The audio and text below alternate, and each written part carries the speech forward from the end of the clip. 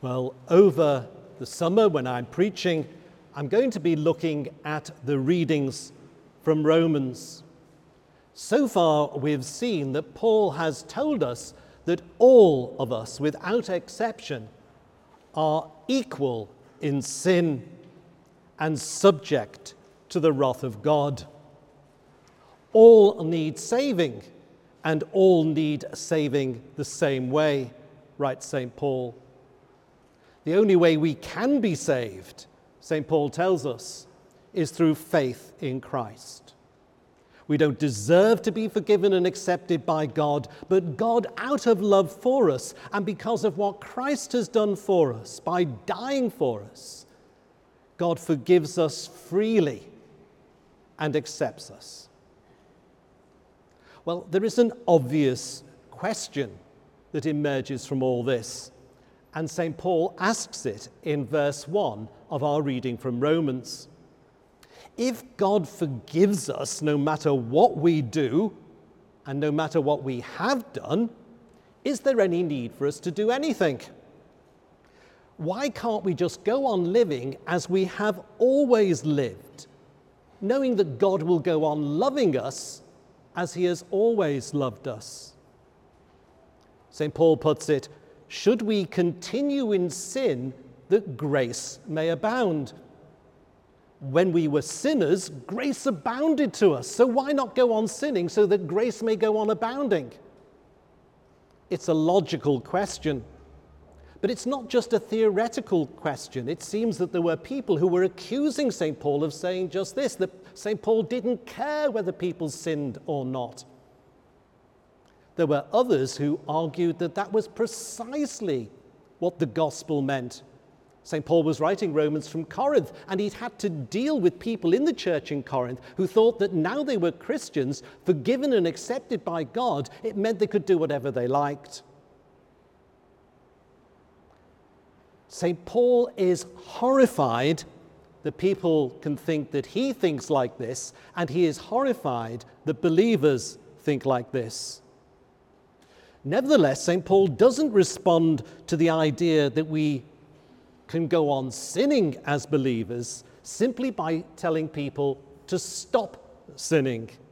He will say that, but first he explains why not only we should stop sinning, but why we can stop sinning. St. Paul asks, how can we who died to sin go on living in it? Do you not know that all who were baptized into Christ Jesus were baptized into his death? St. Paul has spoken about Jesus' death and the forgiveness of sins it brings.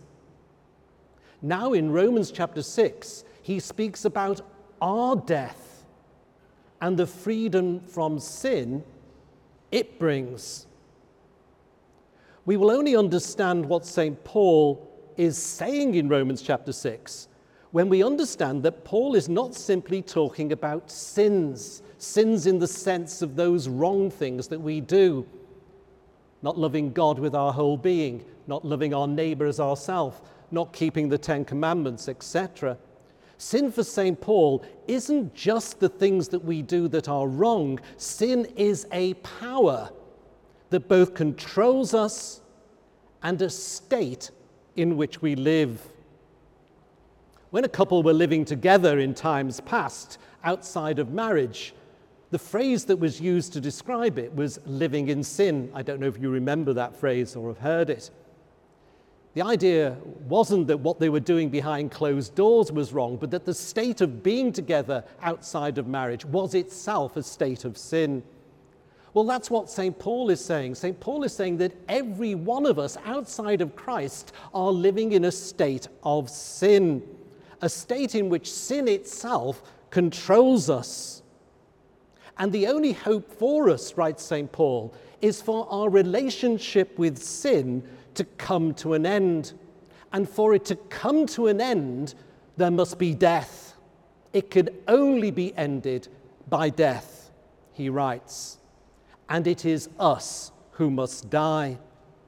And we did die, St. Paul tells the Roman Christians, when we came to Christ in faith, when we come to Christ, our relationship with sin as a power ends.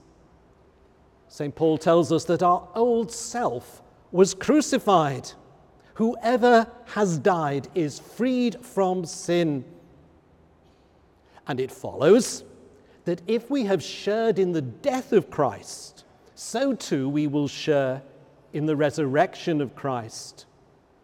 We have died and been buried with Christ, St. Paul writes, so we can now share the resurrection life of Christ. We have died with him, so now we can live with him. We can walk in newness of life. St. Paul is describing something that has actually happened. Before the Roman believers came to Christ, it was impossible for them not to sin. St. Paul describes this as being under the law of sin and death. We're all familiar with the physical laws of the universe, laws that govern us and govern our life in this world. St. Paul says there are spiritual laws that govern our life in this world as well. And one of them is the law of sin and death.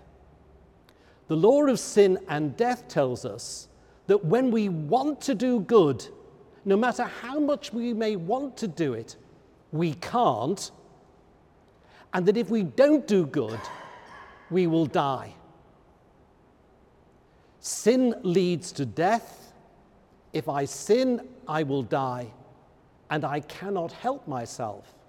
I will sin. St. Paul will write in Romans 7, the good that I would, I do not, the evil that I would not, that I do. O wretched man that I am, who will deliver me from this body of death? But, writes St. Paul, we have, as believers in Christ, died to sin, and we are freed from it so that the law of sin and death no longer applies to us. We now have a choice. St. Paul urges his readers to make it. We are to understand that we are dead to sin and alive to God and act accordingly. We now can do the good we want to do, and we cannot do the evil we don't want to do. Paul tells his readers, do not let sin exercise control over you. Previously, you had no choice. You had to do what sin told you to do. Now you don't. Previously, you were dead to God and alive to sin. Now you are dead to sin and alive to God. St. Paul, as he goes on in Romans, will explain what this means in practical terms for how we live. But first, he wants the Roman believers and wants us to understand how real and how radical the change is that Christ has brought about in our lives. 3 points. Continuing in sin. Most of us would not put it so bluntly. We would not say, let us continue in sin that grace may abound. In any case, this is not the language we use anymore. But isn't this the reality? To put it another way, how seriously do we take our faith? How much difference does it actually make to how we live? To what extent does our faith influence our choices and decisions? Isn't our attitude all too often basically that no matter what we do, there is nothing to worry about? God will forgive us anyway. Yes, we'll try to avoid serious sin, but as to significant lifestyle changes, that's a different matter altogether. And why worry if God loves us and accepts us? Whatever. Why indeed? Jesus in our gospel reading says to his disciples, those who find their life will lose it, and those who lose their life for my sake will find it. What both our Lord and St. Paul are saying is that faith in Christ is a life-changing experience. We can't just continue living as if nothing has happened. And if we can live as if nothing has happened, then we need to ask ourselves whether maybe nothing has happened. If we have come to Christ, it will result in real and radical change. So real, so radical, that only the language of dying and rising again is sufficient to describe it. It may take time for us to appreciate it and to realize how significant it all is, but we must appreciate it.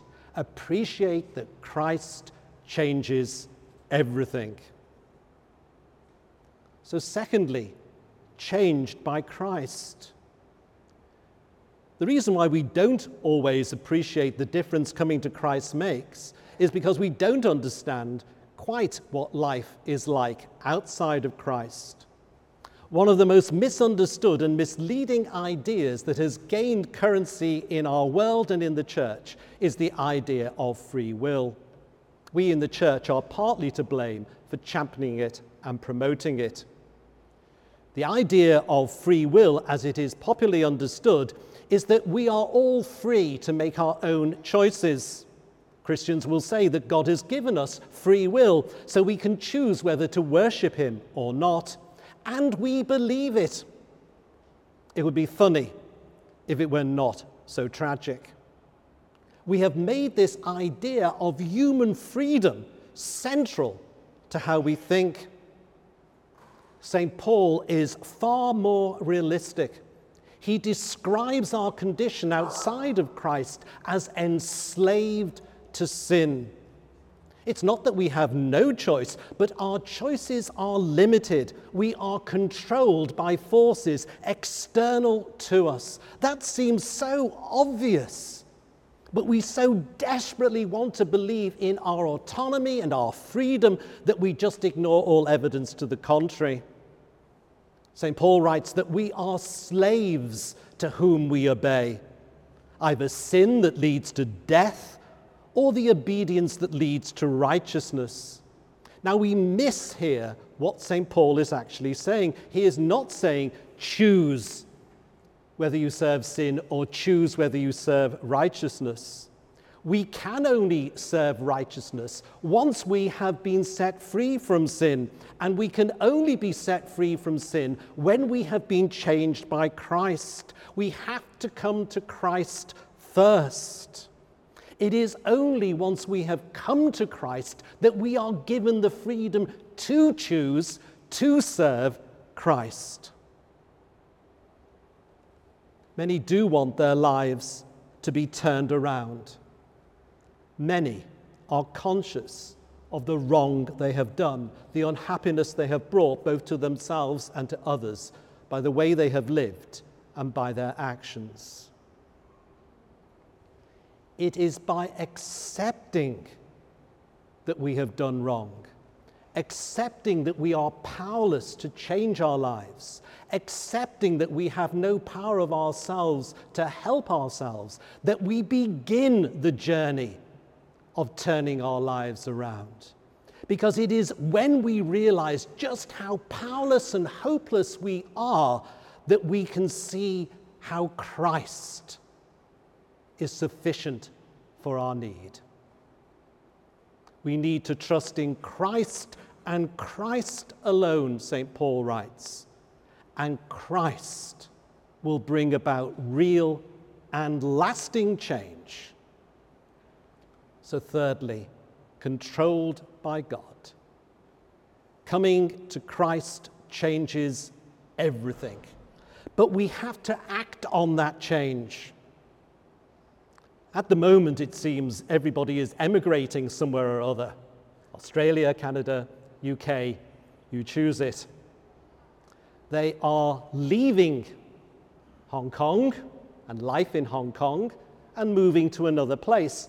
They will no longer be subject to the rules and laws governing us in Hong Kong. They will instead become subject to the rules and laws governing them in wherever it is they have moved to. They are changing citizenship, exchanging life in Hong Kong for life in the UK or wherever. St. Paul tells us that we have changed citizenship. We no longer belong to the kingdom of sin and are no longer governed by its rules. We belong to the kingdom of God. We have been given the right and power to live as children of God, but we need to start living that way. We are now given the opportunity to live lives free from sin, no longer controlled by it. As I've said, St. Paul will go on to explain what this means in practical terms, but he wants in Romans 6 for us to see how real that change is, and he wants us to live as changed people.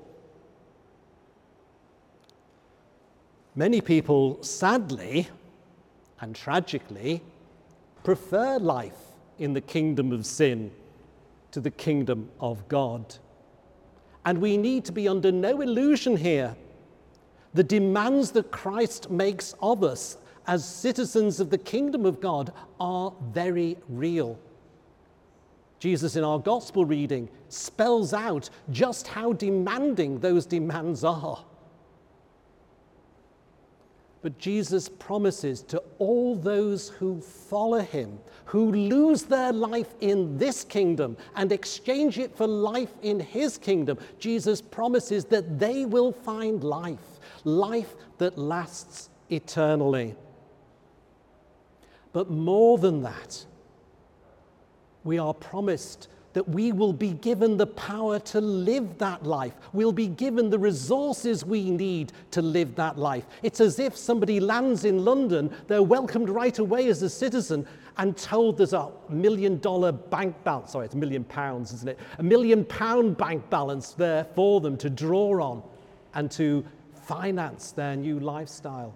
Jesus not only transfers us from the kingdom of sin to the kingdom of God, he gives us the resources we need to live in that kingdom, but we have to want to. We have to decide to do so.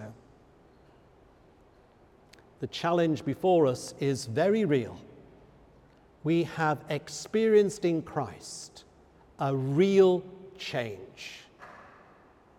We now need to live out that change and walk, as St. Paul puts it, in newness of life. May we find that life, and may we walk in it. Amen.